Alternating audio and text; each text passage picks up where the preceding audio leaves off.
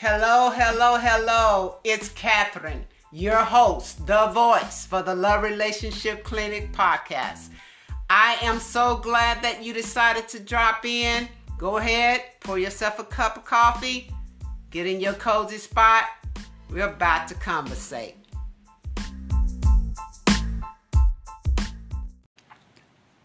In the early 1930s, the Camel's Company introduced this slogan, good, with the launching of their chicken noodle soup. It was such a smash, a big hit, the company finally decided to make the slogan the official slogan for the company. Can you remember back when you heard that slogan for the first time as a child, or any time you were growing up and you heard that commercial on TV about the soup, chicken noodle soup, and they would say it with such enthusiasm to sway you that you felt like you had to go out and buy some because they made it sound so delicious that you just wanted to taste it for yourself. And that slogan, good.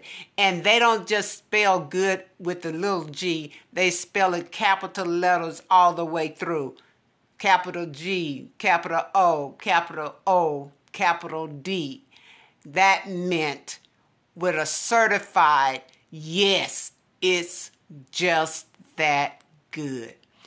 And that slogan sort of perked me up a little bit as I was meditating and thinking and praying about the topic of discussion today, which it really was sort of funny, and I laughed, and I still feel a little bit giggly about it because God is He has so much humor about things, and when He began to break things down and give revelation to things and drop little insights, it makes you feel as if He's sitting right with you, just conversating with you. And that's a good thing. Don't ever get afraid of that, because that's exactly where He wants us. He loves us just like that.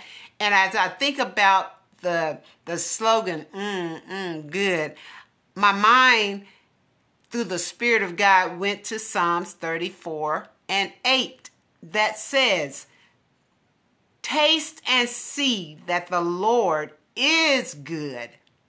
Blessed is the man who takes refuge in Him. Taste and see that the Lord is good. King David, he had developed a personal relationship with God. And he was constantly always singing songs or writing poetry about his relationship with God and how he felt about God. And this is one thing that he challenged everybody to do, is taste and see. And that word taste simply means the sensation of flavor that proceeds in the mouth or throat on contact of a substance. So he's sort of relating it to food, right? So he's saying, if you ever just take Christ in, if you just take Him in, all of His goodness, all of His mercy, all of His grace, you will find that it has a sensation that calms you like nothing else. It makes you feel good like nothing else. When you take in the goodness that you taste of God, which is His quality of virtue that recognizes Him as Christ, when you take all of that in, it tastes good. It tastes good.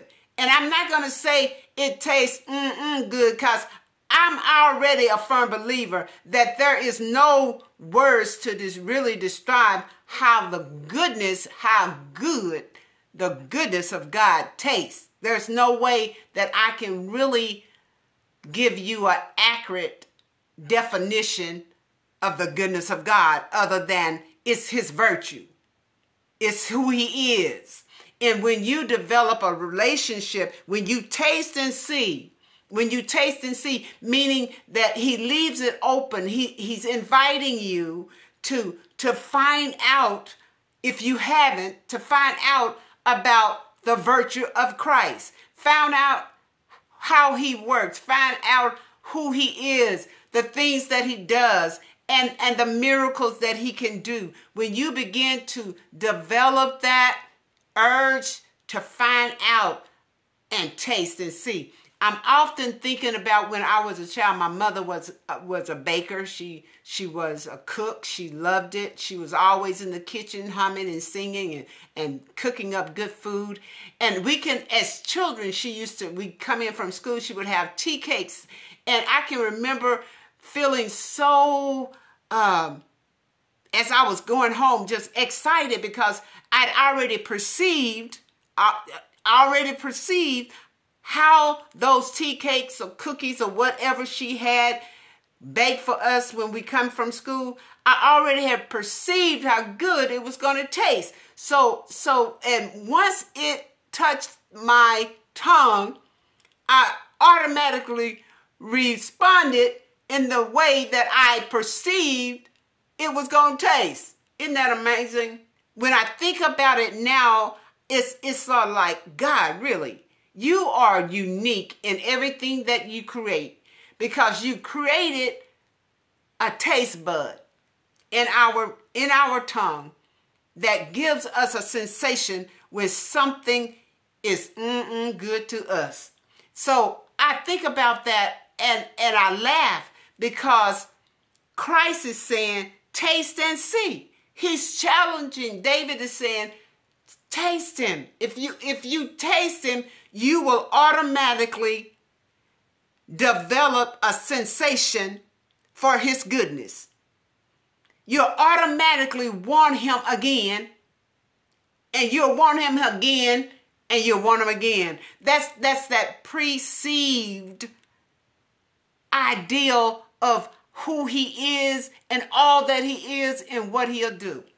So when you develop that in your relationship with him, when you taste him in a different level, a different dimension of who he is, when you try him in a different situation of circumstances. Maybe you tried him for this and you know that he worked it out and you were so happy and it made you feel so good and you were so in love with him and he was in love with you and you were glad about that relationship. Okay, try him in something else.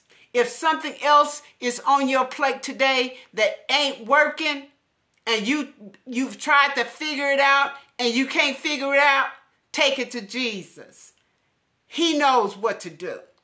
And when you try him, meaning taste him and see, try him in that. You tried your little ways. You tried the way you think. You tried the way you move. You tried it. Nothing changed. Okay, taste and see. Take it to Jesus. Taste him in that situation. Taste him in that circumstance. Taste and see. And I guarantee his goodness will be the same.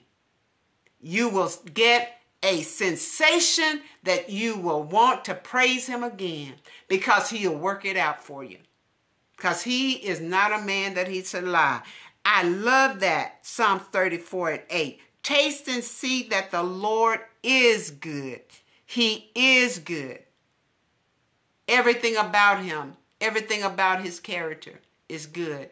That's why it's God's goodness. It's his virtue to be good. And he knows how to treat you. He knows how to treat me. He knows what it takes to draw us close to him when we allow him to. And that's that taste and see part. We gotta want him. We gotta hunger for him. Like I was saying, I used to perceive how those tea cakes was gonna taste. I'm already longing for them. I'm already thinking about what they're going to taste like once I bite down on one. Okay, Christ is saying to us through this, taste me and see that what you perceive that I would do and how it would feel once I did that miracle for you, you will automatically want to taste me again. You will automatically want to see into me in a different way. And I challenge you, taste and see that the Lord is good. And he is a refuge. He will bless the man that takes refuge in him, because the more you taste of God's goodness and you see that it is good and you don't want nothing else, because it won't satisfy like what God's goodness does. God gives you such a satisfaction in your spirit that you don't even long for nothing else. You don't even look for nothing else to take his place in that situation. You just know that you're going to take it to God, because why? He satisfies. He don't leave you hanging. He satisfies. And if you take refuge in him, you're going to be blessed. You're going to be continually blessed by his virtue of goodness and kindness. He's full of grace and mercy, because he gives us chance after chance after chance to get things right. He don't throw us away the very first time we make a mistake and we don't do something exactly how he told us. If we are conscious enough in the spirit to repent and say, Lord, please, I really want to do it right. I really want to get this right. Will you help me? Because he's such a loving, that's his virtue. He's such a loving and kind, affectionate God that he will help us when we ask. And I'm so thankful that I can think back to those times. So is there something in your life that you can think of in the spare of a moment, if someone was to ask you, what is your greatest thing that you love to eat or partake of that is really, really good? You know, because you can tell sometimes when you're watching people when they're eating. I don't know whether you've ever done that or not, but I have. And it sort of tickles me how sometimes how a person will respond. Like I said, I had the perception of the tea cakes before I even tasted them. I felt that they were going to be good. I already had convicted my thought pattern that they were going to be good because they were good.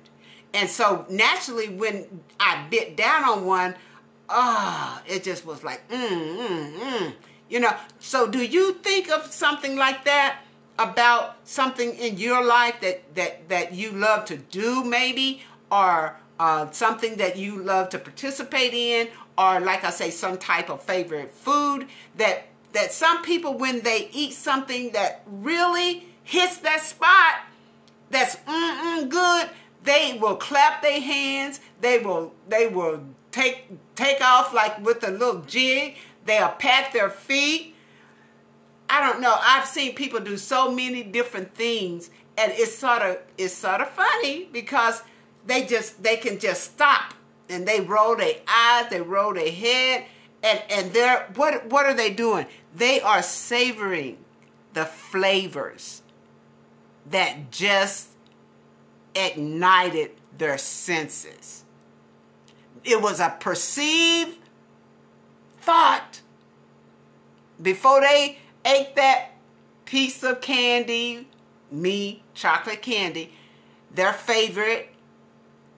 It's a sensation once that touches your taste bud. It ignites something in you. And like I say, people just will just hold it for a minute, just hold it, holding on to that sensation. before they even begin to chew the food or whatever it is that they have chosen that they feel like is their best. And it could be a sport, it could be anything that gives you that sensational feel of gratification, and it happens every time. So I am so thankful how God is good to me, how he has been there all along, even for the times that I did not know that he was there. He was working things out for me. And now that I can look back and see, I'm always encouraged to taste and see. Okay, this, I know he worked in this and this and this and this. Okay, now I'm experiencing this in this season of my life. Okay, I'm going to taste him. You got me? I'm going to taste him again and see that he is good. Because I know he's going to work it out. I don't know when. I don't know how. But God, goodness is such a reward to our lives. And so as I think about it, I want you to think about the challenge that King David was giving us. If it's something in your life that is challenging you, meaning you have been working with it, sometimes you put it aside because you just can't seem to grasp it. You can't get it, okay? King David says, taste and see that the Lord is good. Taste him. When you begin to hunger for him and thirst for him, he will satisfy. Psalms 107:9. For he satisfies the thirsty, and he fills the hungry with good things. That's what the word says. So when you have a hunger and you have a thirst for God, when you taste him, you will be satisfied because he's going to provide good things. It may not always feel good. We done talked about that lots of times. But they are good because he's going to do what I often say in Romans 8:28. He's going to cause them to work for your good. So that's the kind of God we serve, and that's pretty exciting to me. Taste and see that the Lord is good. Blessed is the man that takes refuge in him, because you are blessed because you have that shield, you have that covering, you have that protection. And it's there and available all the time. You are blessed when you can hide yourself in God, because there is no safer place, let me tell you. So when you taste and see, you might say, like the slogan from the Camel Soup Company, you might say, oh, this is good. You be blessed. I hope that you were encouraged and inspired by something that you heard. I pray that you will taste and see that the Lord is good. Be blessed.